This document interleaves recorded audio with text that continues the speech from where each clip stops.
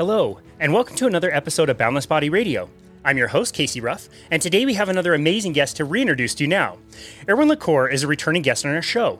Be sure to check out his first appearance on Boundless Body Radio on episode 220. Erwan Le Corre is the founder of MoveNat, a synthesis of his long-term passion for real-world physical competency, his love of movement and nature, his extensive knowledge of physical education history, and his personal philosophy of life. In 2008, while living, training, and instructing in Brazil, he worked on synthesizing his knowledge, experience, methods, and principles into the creation of an entirely new training and coaching system. He defined an overall approach based on evolutionary natural tenets, which better fit the concerns and expectations of people today, and MoveNat was born. Erwan has been featured in Men's Health magazine in an inspiring article about himself and MoveNat, written by the New York Times bestselling author Christopher McDougall, and has appeared on many interviews and presentations worldwide. Erwan's more recent interests have led him to become a world-renowned expert in proper breathing and breathwork to optimize health, performance, and recovery. You can find Erwan at www.movenat.com and at www.breathholdwork.com. Erwan Le Corre, what an absolute honor it is to welcome you to Boundless Body Radio. Well, thank you, Casey. That was pretty thorough, and I'm Erwan Le Corre, and I approve this message. There you go. Man, I was able to use some of the introduction that we used for last time, but you are a very, very busy person. I had to update a lot of that. So you gave me more work this time than last time to get your introduction done. Well, you did great. Very awesome. Thank you. Well, thank you. I've been, I know we mentioned that you spent time in Brazil. I actually lived in Brazil for 2 years. And so I'm becoming, I'm still, it's been 20 years, but I'm still fluent in Portuguese. And just a few weeks ago, I took on a new client who I'm now seeing 3 days a week, and she doesn't speak any English. And so I have to do the whole thing in Portuguese. And I don't know if you speak Portuguese or not, but one thing about Brazil is they have a lot of trouble with the W. And maybe that's already rubbing off on me because I really stumbled over world. It's true. I do remember a bit of it, but I've learned many languages, including Mandarin, German, Latin, obviously English. If you are not there in the country to speak it every day, then it doesn't stick. Yeah. So, but the good thing is that once you learn, just like many things in life, once you've learned them, you may forget them, but it's dormant somewhere in your brain, and you can get it back quicker than if you start from scratch, for sure. That's very true. I've been experiencing that this time. And it's an impressive list of different languages that you have been able to speak in your life. Those are all like completely different language systems. Really impressive, man. Well, English, then Latin and German, they were mandatory to me. I was in school. I had really no interest whatsoever in Latin, even though it helps with with understanding many languages that have Latin components better. All right, German had no interest. I'm sorry to my German yes, but I had no real personal need for German. And Mandarin, I learned it because I did spend a total of 2 years in China in a different life, in a past life. Yeah, wow. Then Portuguese because I had to, also because I lived for some time in Brazil. Yeah. Wow. It must have been a past life because I've never heard about your experience in China. You have lived a lot of different lives. And we're definitely going to spend a majority of our time today talking about your latest passions and breathwork, which I think is so undervalued and underappreciated. Before we do, it's been quite a while since we've had you on. We were episode 220. We're now on episode 520. So a lot of time has passed. If you don't mind, could you remind the listener your story and how you started MoveNat? Well, first off, you are incredibly productive with so congratulations with your podcast. That's very amazing, very impressive. My story, what people know about, and obviously they don't know about my time in China or other things that I did in my life. But yes, in 2009 is when I officially brought the MoveNat method to the world. So MoveNat goes for movement in nature and moving naturally. And the idea was very simple. A fitness program or also a physical education curriculum based on the whole spectrum of what are our universally natural human movement skills. So instead of training with exercise machines or based on exercises that are, based on anatomy or physiology, which simply take our existing movement abilities, movement skills that we all have since we're kids. So walking, balancing, running, jumping, landing, of course, hanging, swinging, all these movements, moving things, throwing and catching things, carrying things. All those are movement abilities that we all develop, boys and girls, when we're kids, by instinct. And what the MoveNat method is, it's first off, it's based on the practice of the full spectrum of those movement abilities.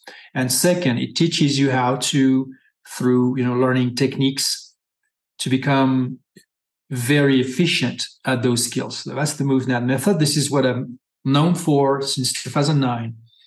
But I started to teach this before that, and obviously I've been practicing this for even longer. Yeah.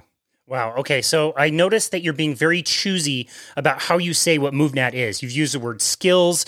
It's a movement skill. That's different than saying it's exercise.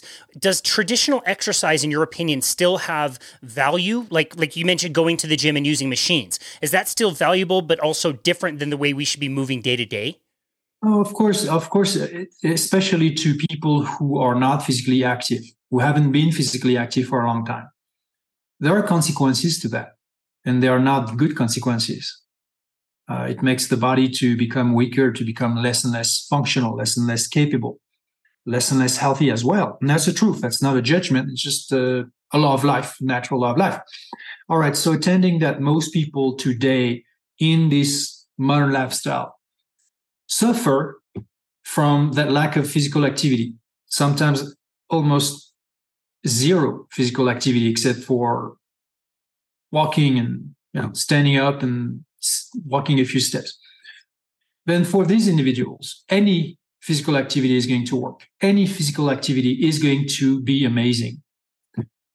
Why? Because, the difference between having a completely idle body and a body that starts to be physically active, to build muscles, will generate good hormones, will acquire better cardiovascular fitness, etc., etc., etc. Okay. Now, that doesn't mean that anything goes. I mean, from our perspective here at MoveNat, and from a biological perspective, let's take an example. Let's use a metaphor. What would be the ideal way to train, to physically exercise a wild dolphin or an eagle or a wild horse or any wild animal, a bear, a lion, a deer, whatever that species is? It would probably feel absurd to want to have them go to a specific place with exercise machines, to isolate the muscles and then do some specific cardio or stretching exercises on the side. That would make no sense. And why is that? Because everybody knows that they are wild animals, and therefore they don't need any of that. They just need to move the way their species designed them to move in the environment where they evolved as a species. And the question is, why should it be any different in us human beings? And that's the question we're asking. We already have the best, the most effective, the most natural exercise programs that's built in. And we know it because whenever we look at kids, they all do the same. And that's before they are getting any instruction. They do not need a specific place or a specific time. Babies and then young kids, they will crawl, they will roll on their back, they will stand and jump and land and balance, and they'll do all these movements, regardless of the country where they are grown, where they are, where they grow up, where they are raised. It doesn't matter. It doesn't matter what their parents are in terms of ethnicity, social background, social status, whatever. It doesn't matter. So if the program is right there, and we all went through it because we all were little kids, and we went through it, and then we probably were told, hey, stop doing that. Why? Well, stop doing that because you're going to hurt yourself. Stop doing that because it's not the right time and it's not the right place and it's never the right time and never the right place. All right, maybe I'm exaggerating a little bit there, but pretty much there is a limitation that is across all countries, all cultures. There's always a limitation on the type of movements that kids should do and when and where. Yeah. It's most of the time it's inappropriate for children to move the way they instinctually move. So we want to reduce that movement. We don't want to encourage it or to support it or to channel it. We don't want to trust that it's important, that's there for a reason. We want to look at it as if it was a problem more than an opportunity.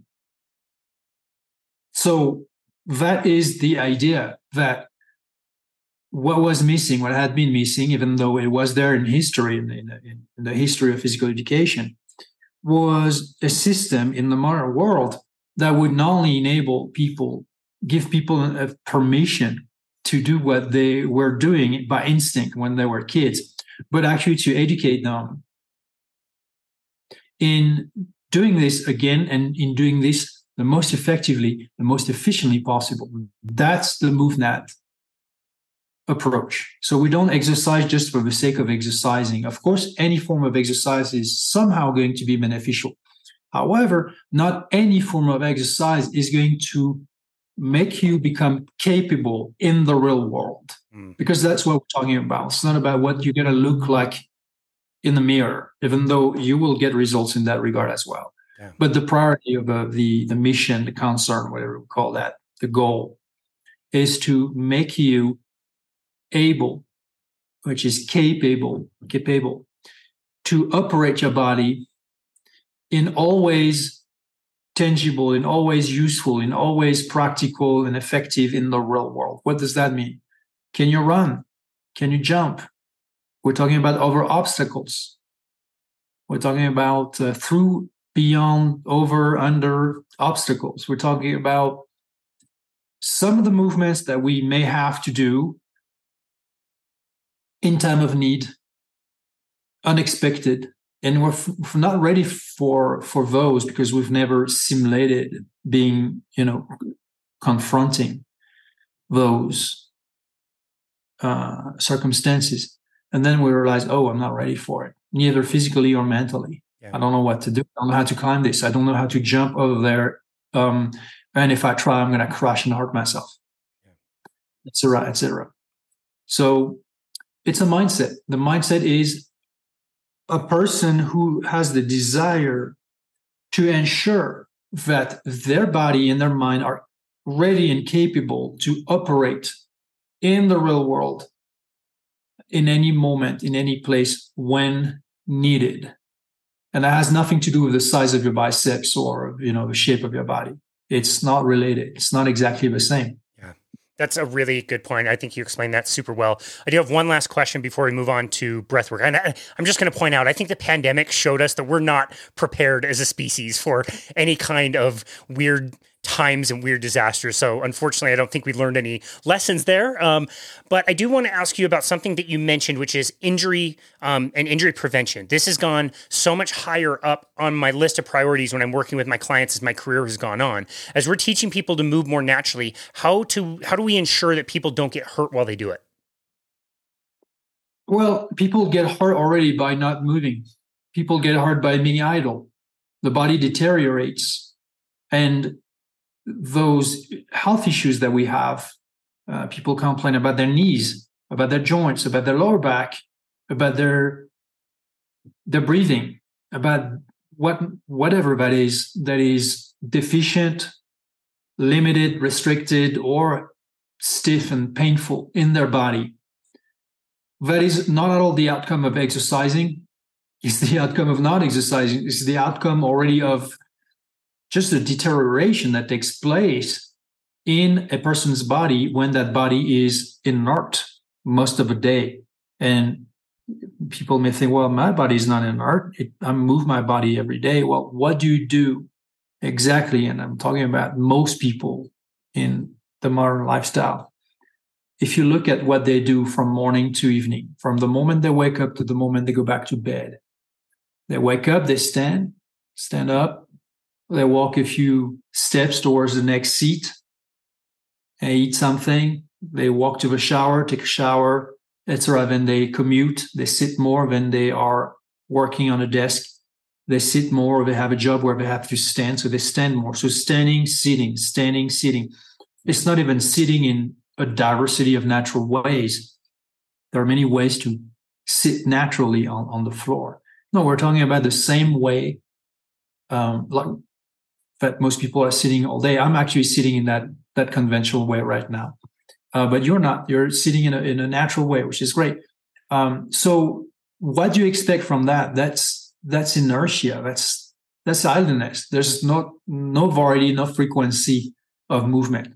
Not frequency of movement, no variety of movement, no intensity of movement. If you don't use it, you lose it. So when people start to implement movement, any movement, we're not just talking about natural movement. We're talking also about any sport, any physical activity entails that you are practicing movement, that you're doing movement, and you haven't done that for a very long time, for years, maybe for decades, or not in those ways, not with that frequency, not with that intensity. How do you think your body is going to respond? Your body is not ready. So you think, oh, well, I'm still young. Well, that's what your mind thinks. That's what you assume. But the reality, the physiological reality of your body, including also your nervous system, because it's the brain that operates the body, you are deficient there. You're deficient physiologically. Your body is not physiologically ready to do that again. And you're deficient neurologically. It means your brain has forgotten how to operate this body in a way that is safe. That's why people hurt themselves. And then they're going to blame exercise for getting hurt. They are not going to blame their idleness for all these years for hurting themselves the moment they move. That's the problem. It's a huge problem in perspective. The perspective is completely off, because when you were kids, you were hurting yourself all the time without hurting yourself. Let me explain. You were hurting yourself because you were trying a lot of movements, successfully or not, a lot of time unsuccessfully, because you're learning to move successfully, you're learning to move more efficiently. So you got to repeat and repeat and repeat and repeat. That's why kids are always moving. It tells you about the importance of movement. It's definitely something that you naturally have an instinct for, that pushes you when we're kids in those early stages of development to move that much every single day. And we hurt ourselves because we get bruised and we fall and it hurts, but we don't get hurt. It does not require a surgery or a rehab, or except in extreme cases. But out of the incredible amount of movement in those years, we're talking about years of childhood spent moving every single day, maybe not all day, because kids go to school and they're prevented from doing that movement, but still it's pretty much all day they were to be left alone. And what's the injury rate? It's close to zero. You rarely see a kid with a cast or need laser surgery on their tendons or anything like that. But it happens to adults. It happens to adults that have remained idle for decades. Then they start a sport. They want to be young. They want to be good. They want to punish themselves back into shape. And boom, and then get hurt. And then they don't point at those years or decades of idleness. They point right away at the physical activity. Physical activity is bad for you. Running is bad for your joints. Hello, it's just like saying that, if movement is bad for your joints, how about thinking is bad for the brain? That doesn't make any sense. Thinking poorly, thinking very negatively all day is going to color your brain, is going to ingrain neuronal pathways that are conducive to reflexively be a negative person. So it's a misuse of your ability to think. Well, there's a disuse and a misuse, lack of use of our bodies. And when we do use our bodies, then we use them are in ways that can easily hurt ourselves. Right? Okay, so that's the real perspective we should have, that most people should have. Yeah. Wow. I love that. It's so very It's it's brutally honest, but that's the truth. Yeah. If you add to that, by the way, Casey, that not only people are physically inactive, so they're not also ready for that frequency, that volume, that intensity, that diversity of movement, those ranges of motion, the specificity of those efforts. But that's also not just because they don't move enough. That's also because they don't take care of their body. They feed their body bad with junk food. They are sleep deprived. They are super stressed. All those are known to inflame the body, age the body, reduce the immune system, etc. So even when they get hurt, they get hurt much worse than what they should.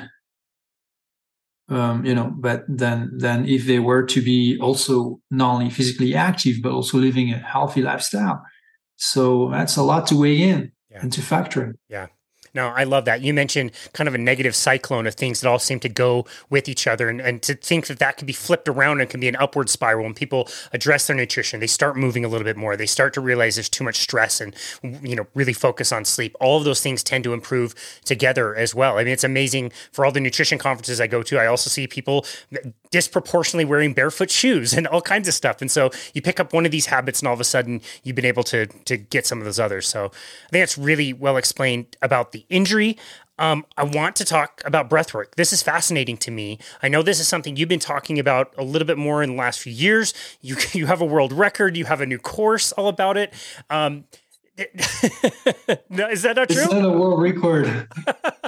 I've heard this a few times. I do not hold a world record. I wish I did, but no. I hold one of the U.S. national record for static breath holding. I see. So holding your breath a very long time while doing nothing else but that. Yeah, gotcha. You don't move, you just hold your breath and you wait. Okay, gotcha. Well, anyway, you can hold your breath for a very long time, not a world record. Pretty impressive stuff. I'm curious how that kind of got into your field of consciousness. Obviously, it's something that we do from the moment we're on this earth and to the moment we leave is breathe, but not many of us are very conscious of it. How did it enter your consciousness and then become something that you knew you needed to speak out about? Well, it's a fusion of many interests of mine. Originally started to train breath holding. Well, everybody has tried that as a kid. I used to do that about 15 years ago, almost actually more than close to 20 years ago now, when I was training long distance triathlon than long distance triathlon. Anyways, I was also adding some breath holding to that as an exploration, and it was really hard. I had no method. I didn't have the right approach, so I was doing it the way most people do, like, I hold your breath for the longest time possible, and it's a terrible feeling.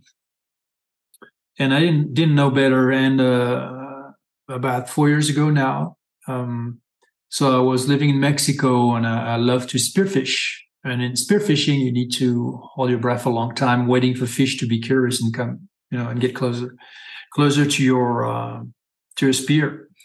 And I started to train on land, just so dry, as a compliment to help me hold my breath better at the bottom of the sea. And I got really hooked up, and also started to understand that it was not just physiological, that so much was involved from a mental and very quickly understand from a spiritual perspective as well, in fact, whatever you want to call that. And it became a fascination to me, and I started to study how this works, how to make this work, including meditation, visualization, mental preparation, all that, those aspects of the mind. So I dug into the science of physiology, but also of the psychology, time perception, self-hypnosis, and things like that. And so through a lot of mindful practice, taking a lot of notes, experimenting, I start to develop a method that I've been sharing for about 2 years now. So I do teach breath work, which is a foundation, even though I do teach it different than most people teach it. But it's also a foundation to then transition to breathful work, which is no breath work. You do not breathe. Yeah. You completely pause any ventilation. And that's what I teach. And yes, it does create altered states of mind, but it's also something that does not just happen because you are holding your breath. You're doing it. You're making it happen to you because you want to hold your breath longer. And that's the way to hold your breath longer. Just on a regular conscious mind, it's very hard to sustain that type of challenge. But if you can meditate yourself into an altered state of mind, then the physiological challenge can be overcome with more ease, and then you can prolong your breath holds much longer. And that's what I teach. Yeah. And it has benefits to the day-to-day life, because it's about also mental clarity, relaxation of the mind, relaxation of the body, and emotional resiliency. Yeah. Well, let's start with the breath work itself. What are some of the key components of doing breath work? We'll talk about breath holding here in a minute, but let's talk about breath work itself. Is there specific protocols you have to use? Is it terribly uncomfortable? How much work is there in breath work? Can you explain some of the key tenets of breath work itself? All right. So for me, breath work is, for the most part, unnecessary. That is not something I need to do. And let me explain that. Breath work is good for people who do not know how to breathe or have limitations with their breathing. We're talking about the ventilation side. We're talking about, for instance, they lack vital capacity or lung volume. They lack strength of their respiratory muscles. They lack awareness of their breath. So they breathe a lot, even intermittently through the mouth, which is detrimental during the day and at night as well. So there are a lot of people who suffer from those problems, and often they are not aware of them. That is when breath work is very useful, is to mindfully pay attention to one's ventilation, but also to mindfully alter it until it becomes different. Different, not just when you think about it, and that's the very important point. It becomes different reflexively. What that means is that your breathing is improved even when you are not thinking about it, which is most of the time, which is 99.99% of the time. There's a reason why we don't have to think about breathing to keep breathing. Our ventilation cannot stop, should not stop, except if we understand the value in making it happen. Sometimes, like in breathful work, there are lots of benefits of doing that. But otherwise, you want your breathing to be taken care of for you like it always is, better. So what is eupnea? What is the ideal, normal, standard way of breathing? Because we can't say, well, I breathe that way, a person breathes completely different, because we have different styles. It doesn't make any sense, because that's a fundamental physiology that has very deep implications to health, including physical health, mental health, emotional health. So the ideal breathing pattern is a breathing that is nasal, that is diaphragmatic, through a diaphragm, not through the upper respiratory muscles, not through the mouth, not like that. And also that is slow, as in 5 to 8 breathing cycles per minute. That is the goal. That is what everybody should be breathing like when they think about it, and most importantly, when they do not think about it, when they are busy doing something else. So if you're going to do a lot of fancy breathwork exercises just to mix them up and just to so that you do some work, okay, why not? But first off, does that take into account what a specific individual needs at a specific time? Because you don't just mess up with the way you breathe with your ventilation just because it's fancy and cool and trendy to do. There are implications for your nervous system. So some exercises can calm you, others can agitate you. What do you need? What do you want? Some people don't have the health required for specific breath work exercises. They are not ready at a nervous system or the physiological level, or a level of their nervous system to do some of the intense breathwork exercises. That should not be, for instance, I'm talking about hyperventilation.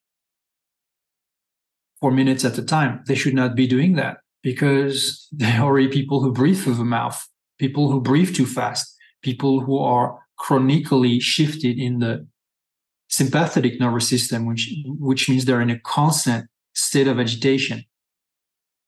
So you're going to say, well, yeah, but it may help them revert back to, more relaxation. Maybe, if they're lucky, and maybe not. Maybe he can just aggravate their situation. So you see, I'm not a supporter of what I call the, rag bag breath work, or you just mix things up and everybody goes one size fits all exercises in one session, group sessions, and everybody does the same. And you have breathing exercises that agitate you, others that calm you down, then agitate you again. And it's like it's all over the place. What do we want? What we want. So then the second aspect is doing that helping individuals to establish a nasal, diaphragmatic, and slow reflexive breathing pattern? That's the question. So for me, it's not about the specificity of the exercise.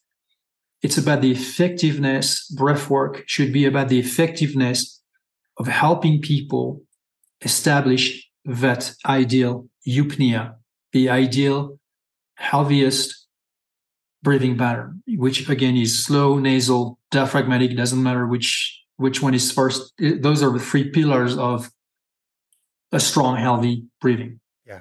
Wow. That's great. All right. So why is it that I don't personally do breath work? It's because my breathing is already like that. So why should I practice any breath work? I don't really need it because I've already a reflexive breathing pattern that is the way it ideally should be in everybody. And that's why I practice breathful work, which is the next level. Yeah. Wow. Mm-hmm. Okay. So when you're talking about hyperventilation, I think a lot of our listeners might be aware of a breathing technique out there that's been really popular over the course of the last decade. Care to comment on the usefulness of that? All right. So a lot of people, in fact, when I meet new people and they ask me what I do, and I talk about the teaching of meditation through breath holding and things like that, and they talk about breath work. And very typically, the Wim Hof exercise is coming up and the idea of hyperventilation. So people assume that if I do breathing exercise or if I teach anything in that field, that means that I'm having people open their mouth wide open, take big breaths like that, and do this. And I don't. I absolutely don't. Never. Because I don't think this is good at all. So one of the myths surrounding this is that it's going to cure everything. No, it doesn't cure everything. Then it's one exercise. It's a one-size-fits-all exercise. I wouldn't call that a method. It's one breathing pattern followed by an exhale followed by a breath hold. Let's talk about the ventilation itself. Breathing through the mouth is really bad for you. So why would I have people ingrain what they tend to already do that they want to learn how to not do that? And if you ask people to systematically breathe through the nose, it's difficult for them. Like right now, as I'm talking, I don't know if you notice, and anybody who will pay attention will notice that most of the time when you speak, you are exhaling in a vocal manner. My inhale in between those moments when I speak are mostly through the nose. Most people, when they talk, they just breathe through the mouth. You look at, by the way, any of those breathwork experts, and they systematically breathe through the mouth when they talk. So it's very important to breathe through the nose indeed. It's very important to breathe slowly. It's very important to breathe diaphragmatically. When you are hyperventilating, you're doing the opposite on the 3 accounts. You breathe through the mouth, you breathe very fast, and you breathe shallow. You don't breathe through the diaphragm. Most people just go like this. So those are the upper respiratory muscles. They are secondary respiratory muscles. They're not the most important. They fatigue easily. And typically in people who have respiratory issues, they don't breathe well. They're not happy with their breathing. They often feel limited. They often experience anxiety as a result. And you observe their breathing pattern. They breathe through the mouth. They breathe shallow. And they breathe too fast, like 20, 25, 30 times a minute. We're talking about breath cycles, one inhale, one exhale, 25 of them, 30 of them. So you bet that I'm not going to ask people to breathe that way. I'm actually going to teach them how to breathe the way you want them to breathe. It's very simple. The strengthening of the respiratory muscle is important. If you hyperventilate, but you're going like this, but you're not using the diaphragm, then you're strengthening the wrong muscles. Okay. If you are opening your mouth, then you're teaching your nervous system, hey, opening your mouth is good for you. You know, the brain is smart, and at the same time, it's also very specific in the sense that it loves everything reflexive. So it will typically, in any situation, not make you to behave the most efficient way, but make you to behave the way you've done the most often in everything. If you think a certain way, you will, in a time of stress, you will think that way. If you behave a certain way in a time of stress, you will behave that way. Exacerbated. If you breathe a certain way in the time of stress, you will breathe that way. Aggravated, etc., etc., etc. So the more you do repetitions of anything, the more you habituate your nervous system to behave that way. Not only you create specific neural pathways, but you reinforce them. And you can say, oh, yeah, but it's okay. I'm just doing that exercise now, but then I will change when I need to. No, you won't. Because when you need to change, there will be a reason why you need to change. That reason will be a concern that occupies your mind so much that you will completely forget how you breathe. So especially the breathing. So when it comes to breathing, a lot of people have been made to believe that CO2 tolerance is the number one reason why they breathe too fast. That is not because of CO2 tolerance. That's because of habit. There have been circumstances in their life that led them to breathe faster than they should, or to breathe through the mouth, or to breathe shallow, superficial, not from the diaphragm. It's not because they have a lack of CO2 tolerance. It's because their breathing pattern is a habit. It's maybe the most ingrained habit you'll ever have in your life, which is how you breathe, because you do it 24/7. 24/7 when you never think about it, when you never pay attention to it. So whatever are the reasons why you are breathing a certain way today, you could try to track it back. But my point is, if it's inefficient, you have to reverse that. There's a way to reverse that. There was a way to retrain the nervous system to breathe better.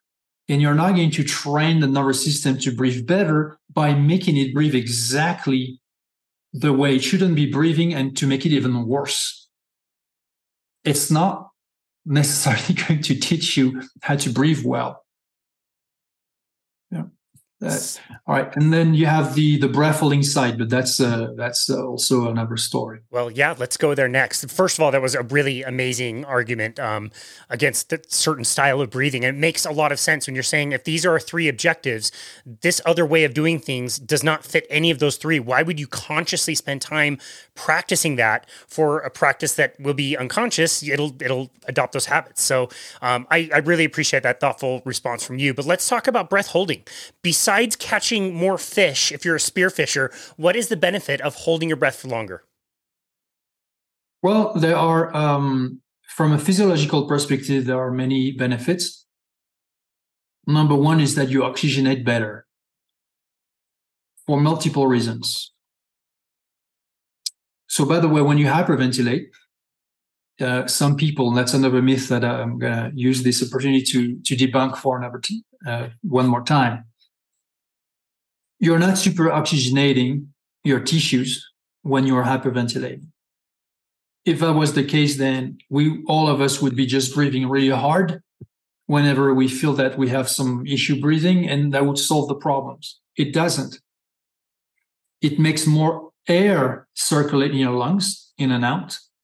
And yes, it makes therefore, a greater volume of oxygen circulate in your bloodstream in relation to time. But that doesn't mean that at a tissue level, your tissues, all your cells in your body that needs oxygen, that doesn't mean that their uptake is going to increase.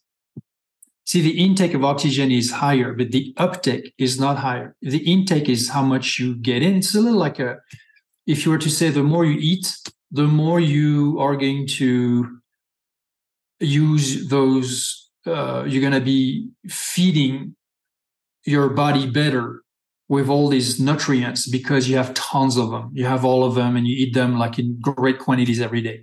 No. And why is that? Because that doesn't mean that you will assimilate them. As a matter of fact, you may overwhelm your digestive system so much and your lymphatic system so much that your metabolism is overwhelmed and becomes less efficient, and then that could cause a problem. So oxygen and air and oxygen is a little the same. If you breathe more than you should, you're not going to use more oxygen than you need. And only you will not use more oxygen than you can possibly use because your metabolism does not change.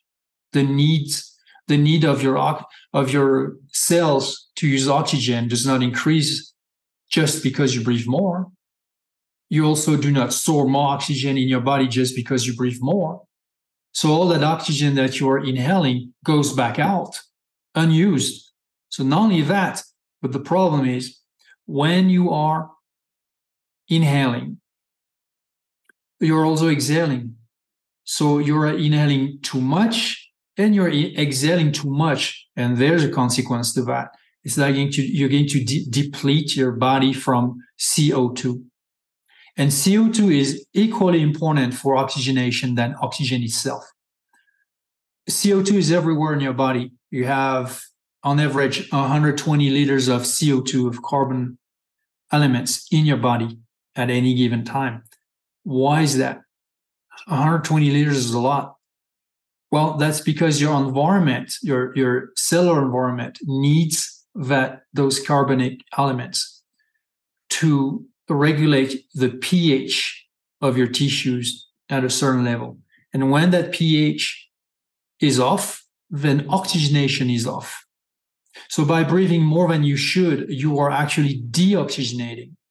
You are getting more oxygen into your body but you're getting less oxygen into your cells. That's called the Bohr effect. See, the more you breathe on the outside, the less you breathe in the inside. Cellular respiration versus ventilation. And that is why when you do that hyperventilation, a lot of people report symptoms that are hypoxic symptoms.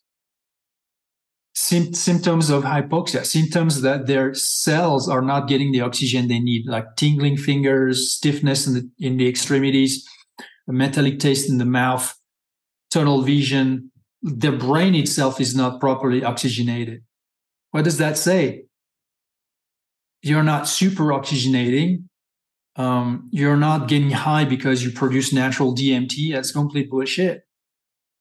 And that is causing you a problem. So as for holding your breath, so why is it that then when you hold your breath, you are going to oxygenate better? You're going to oxygenate better because, number one, let's say if you had a deficit of CO2 in your body, in your tissues, because of overbreathing, because you breathe too much, so you exhale too much of that CO2 that, again, you need for proper oxygenation, then that's going to help you restore those levels, because when you hold your breath, you're going to use some oxygen, that's for sure, but not in ways that are going to be any problem to your body, because we always have, at any moment, we have more oxygen circulating in our body than we can possibly use. So you would have to hold your breath for many minutes to finally reach a point where there's a problem with your oxygen levels. So while you're holding your breath, you still have plenty of oxygen. And while you're holding your breath, you're not exhaling. So your metabolism still use that oxygen and still produce CO2. So let's say if you were over breathing, now you are not breathing at all.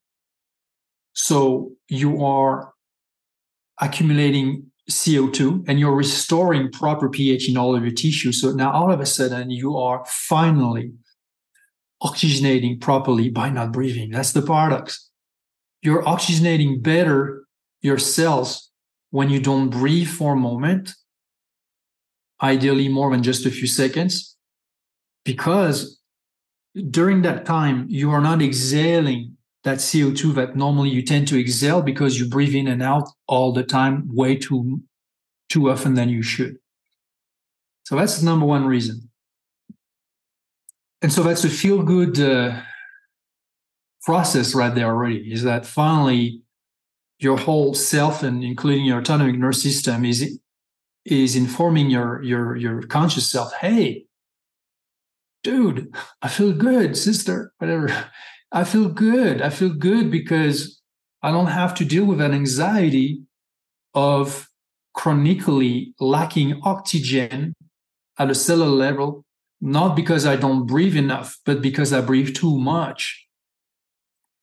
2 is going to teach you that, hey, it's okay to hold your breath. It's okay to breathe if you want. When you don't breathe at all for some time, and when you do that repeatedly, you're teaching your nervous system that it's also okay to breathe less. So you're teaching your nervous system to lower its respiratory rate. So instead of breathing 20 breath cycles per minute, now you're going to maybe breathe 12 per minute or less. And that is more effective to learn to breathe slow than to just breathing slow, is to literally to not breathe at all consecutively for 30 seconds at a time, 1 minute at a time, 2 minutes at a time, depending on where you're at, depending on what you can handle, progressively using your body to do that. And of course, not using, but accustoming, getting used to. All right, so what else? When you are also holding your breath, what happens is that even though you will not really lack oxygen, but you're sending the message to your autonomic nervous system that, hey, you could be lacking oxygen if you keep holding your breath. And because you do that repeatedly, it becomes a pattern, and then the brain, the body is amazing at adjusting and adapting, physiological adaptation. Just the same way like if you do biceps curls, the biceps will grow because your body will be like, well, every time I have to do that, I'd better be ready. I'm going to grow a stronger, bigger muscle right there so that I can handle that task. Since apparently I have to do it more than once, I have to do it 3 times a week or something. So if you do that repeatedly with your breath holding, the body will be, and that's through the nervous system, okay? The autonomic nervous system is the body. By the way, the brain is the body as well. So because those are biological tissues, obviously. Valid point. Right. And so it will say, if it could think, it would think, hey, better be ready for that. So I'd better reinforce all the ways that I can better oxygenate. What are the ways you can better oxygenate? Well, at the lung level, to begin with, lung diffusion, you're going to enlarge the size of your alveoli so that they can diffuse more oxygen and faster. You're going to increase the size of your lungs. So we're talking about alveolar area, the inner surface or inner area that your lungs inside your lungs are exposed to oxygen. You're going to bring more oxygen and faster to your brain and to your heart, so cerebral blood flow. You're going to create smoother, bigger, branchier, if I may say, blood vessels to bring more oxygen faster in every area that, may be in the possibility of being deprived from oxygen. That's the way the body responds, like, hey, that's a threat here. So let's adapt to better be prepared for the threat. You're going to enlarge your spleen. The spleen is responsible for holding a reserve of super oxygenated blood. Not only that, but your spleen will also work better at filtering hemoglobin, the red blood cells, because red blood cells have a certain quantity and certain quantity. So you will also produce more red blood cells. And that happens mostly in the bone marrow. It's a system or process called erythropoiesis. It's the production of red blood cells. So when you hold your breath, you will trigger a higher production of red blood cells. And you will also filter all the red blood cells that are not in good shape. They will be recycled and replaced that by new red blood cells that are super efficient at transporting oxygen. So your whole oxygenating system is improved. It's pretty amazing. And that's just the physiological aspect of it, because there are also benefits for our mental and emotional self. Quickly, obviously, everybody knows that holding your breath doesn't feel so great. Why? Because it's perceived as a threat. It's not a threat from the outside, it's a threat that's happening inside.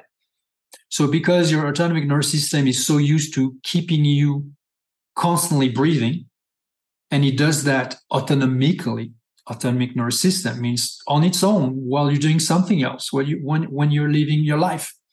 All of a sudden, you're consciously overriding that autonomic nervous system and saying, nope, I'm not inhaling, I'm not exhaling anymore. Well, that's what you do consciously. That's your decision. But the autonomic nervous system, you don't shut it off. So you may pause the ventilation for some time, but the cellular respiration, the breathing inside, doesn't stop. Right. So it wants to keep you breathing. So it's going to try to agitate you, be like, hey, I won't breathe again. It's my job. My job is to make sure that you're right, that you're not doing something stupid, like holding your breath, and that we're going to all stay alive. Okay, it's for your own good. So agitate. That's why you feel physically agitated, because you're emotionally agitated, and then you're mentally agitated. So it starts with an emotional agitation. That emotional agitation is already a form of physical agitation, because again, there's no difference. It's the body anyways. All of that is the body. So that emotional agitation is there to protect you, turns into physical agitation, and turns also into mental agitation. All these are 3 facets of the same process of the nervous system disagreeing with the other part of your nervous system, which is your conscious mind and prefrontal cortex, making the decision, but the rest of your body is saying, no, we need to regulate this. We need to bring this back to normal. So there's a conflict inside of you when you do that. Now, the great advantage of dealing with that conflict is that you can do two things. One is to have a regular reaction, which is like, I hate it, it's horrible, okay, I'll breathe again, and I'll never do that again. Or to acknowledge that you are agitated, you are impatient, you are frustrated, you are afraid or anxious, and to mentally decide that you're going to stay composed, patient, calm under that stress. And because you're going to have to do that if you want to hold your breath longer, or if you want to hold your breath not longer, but every time better, which more relaxation, more relaxation, more relaxation. So what you're going to teach yourself by doing that is not CO2 tolerance, it's tolerance. Tolerance of the stress that you and you alone create and you and you alone handle. So any of your reaction that happens within you is on you. Now the question is not, what happens to your mind when you do that? That is not the proper question. The proper question is, what does your mind want to make happen to itself? That is the question. So when you repeat that challenge, when you repeat that practice of down regulation, of calming the mind, of becoming patient when you have all the reasons to be impatient, of becoming confident when you have all the reasons to be doubting yourself, of remaining composed when you have all the reasons to become agitated, when you don't fuel that negative response, but instead you intentionally fuel the response you want, then you start to master your inner experience. And that is not just something that happens in the moment, because everything we do, that we do when we're engaged, deliberate, mindful, that we do with enough consistency, we create specific pathways. That's neuroplasticity, the ability of the brain, of our cerebral matter, to alter itself in the way it desires and the way that is beneficial to it, at least the positive neuroplasticity. We induce that plasticity, which we create new neural pathways, or then we reinforce them. And what are those neural pathways? There are the neural pathways that enable you to stay calm, to stay patient, to stay confident, to not buy into the factory settings, which are, there's a threat, therefore, oh my God, what's going on? I can't handle it. Well, anyone can agitate themselves. To be upset, to be edgy, to be cranky, whatever we call that. That's not a skill. That's something everyone can do, just like that. Is the reverse. That is the challenge for most people. I don't know how to calm my mind. I don't know how to calm myself. I don't know how to tranquilize. So they want a pill. They want somebody to soothe them. They want a show to numb them. They want something external to help them handle what they cannot handle on their own, because that skill I'm talking about, just like anything else, must be practiced. If you don't ever practice calm, tranquility, emotional resilience, how will you ever have any? Maybe it's in your nature, but in most people, it's not.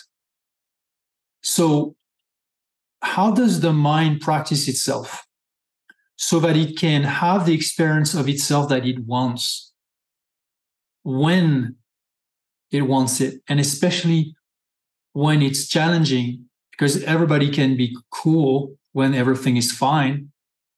Of course, it's when you are confronting, facing challenges, stress, something from outside of you. And also sometimes literally you have your own triggers inside, like nobody's talking to you, nobody's doing anything to you, and you trigger yourself inside, and that's it. You're upset, you're mad, you're anxious, all kind of unpleasant aspects of the experience that we are. We all are that experience within. That experience is unique to ourselves. We do not share it with anyone. What is it? And most importantly, what do you make it to be? That is the question. So if you're asking me about the physiological benefits of breath holding, benefits for your health, well, I've described them. Beyond all these little details, it's all about one thing: oxygenation, tissue oxygenation. And we know it's been proven by science many times that a lack of tissue oxygenation is a cause for many, many, many other health issues. So if you don't oxygenate properly at a tissue level, you can't be healthy. And breathing more is not going to make you oxygenate better. Yeah. Except if you have a very, very poor breathing function. But that's only typically like people who smoke a lot or people who are really old. And from the mental perspective, well, then it's, again, it's practicing. Okay, I'm going to use literally an alchemical metaphor. It's turning your lead into gold. The lead is all the thoughts, all the responses of your mind, your emotions that are unpleasant and negative, and that easily comes out of you by default, to transmute that lead into the opposite that everybody secretly or not desire: to feel good, to be calm, to be patient, to be composed, to be compassionate, to be grateful, to be graceful. Everyone wishes they were like that. Now, if you're not like that, how do you become that? Do you believe you can become like that? You can make yourself to become more and more like that. Maybe it won't make you perfect, of course, all right? But you can make yourself better. You can improve who you are. And to improve who you are starts with improving the experience that you are. To improve the experience that you are, you have not only to believe that you can achieve it, you also have to get to work in a specific way. And you can call that philosophy or psychology or spirituality. Does it matter how you call it? It doesn't. But if it is what you wish, if you are tired of aspects of your responses, aspects of your inner conduct, inner behaviors, inner thoughts, inner thinking world, if the world that you are within, the experience that you are within, not the one that you show outside with a smile, are you okay? Yes, I'm okay, but you're not. If that part, if you're not happy with it, through your dedicated intention and practice, you can do amazing, but you gotta put down the work, and you have to also know how to do it, because that's not necessarily clear for most people. Yeah. Erwan, I am so riveted. That was one of the fastest hours I've ever experienced in my life. That was absolutely... I spoke too much. Wonderful. No, it was amazing. And I'm so grateful that you have helped develop a system that can help people to get those results, and you've got that available. I'm blown away by this conversation. This was absolutely wonderful. Where would you like people to go to find you and connect with you in your work and find your course? So that would be a breath, hold, work. So breath like breath, and hold and work like work. It's a practice of holding one's breath, but in a way that is very intentional and very beneficial, and absolutely safe, by the way. It's very progressive, very gentle. And I teach it through online live programs. Right now, I have a group of 40 people that train with me twice a week for 4 weeks. 40 people are doing this at the moment. And otherwise, people learn at their own pace through my e-course, which is the Breathwork Meditation Masterclass, where I share with them through dozens and dozens of videos, hours and hours of education, the why and the how, the insights and the diverse exercises of breathing, exercises of breath holding, exercises of meditation, visualization, affirmation. I blend a lot of, I line up a lot of dots for people to connect, and they get amazing results. Wow. Well, following you over the years with all your work with MoveNat, I know that your content with Breathwork is going to be absolutely wonderful. I've come to expect that from you. Erwan Le Corre, thank you so very much for taking the time to come back on our show today. It was such an honor, and it's such an engaging conversation. I think people will be listening to that more than once. So thank you so very much for taking the time to come on our show today. We really appreciate you. Thank you, Casey. Thank you. And this has been another episode of Boundless Body Radio.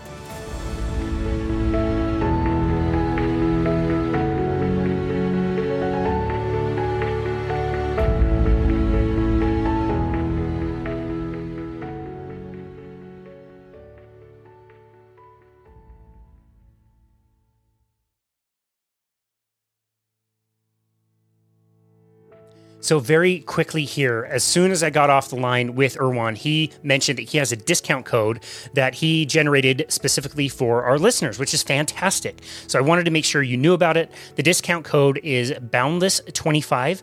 Boundless is spelled all caps, Boundless, obviously with a 25 afterwards. That is 25% off if you are looking to explore his course, Breath Hold Work Meditation Masterclass.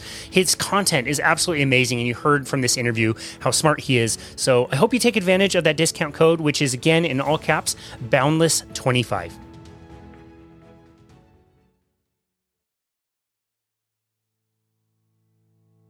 As always, thank you so very much for listening to Boundless Body Radio. I know I say this all the time, but I really do mean it. It has been such a joy to make and produce this podcast and to watch it grow. Our business started in the pandemic in July of 2020, and we started the podcast in October of 2020. So it has been 3 years now, and to see that we have generated over 400,000 downloads worldwide is just simply unbelievable to me. This year in particular has been such a blast to travel to different health conferences and not only meet some of our amazing guests, but also to meet many of you, our listeners and supporters. We really just can't thank you enough. As always, feel free to book a complimentary 30-minute session on our website, which is myboundlessbody.com. On our homepage, there is a Book Now button where you can find a time to speak with us about health, fitness, nutrition, whatever you like.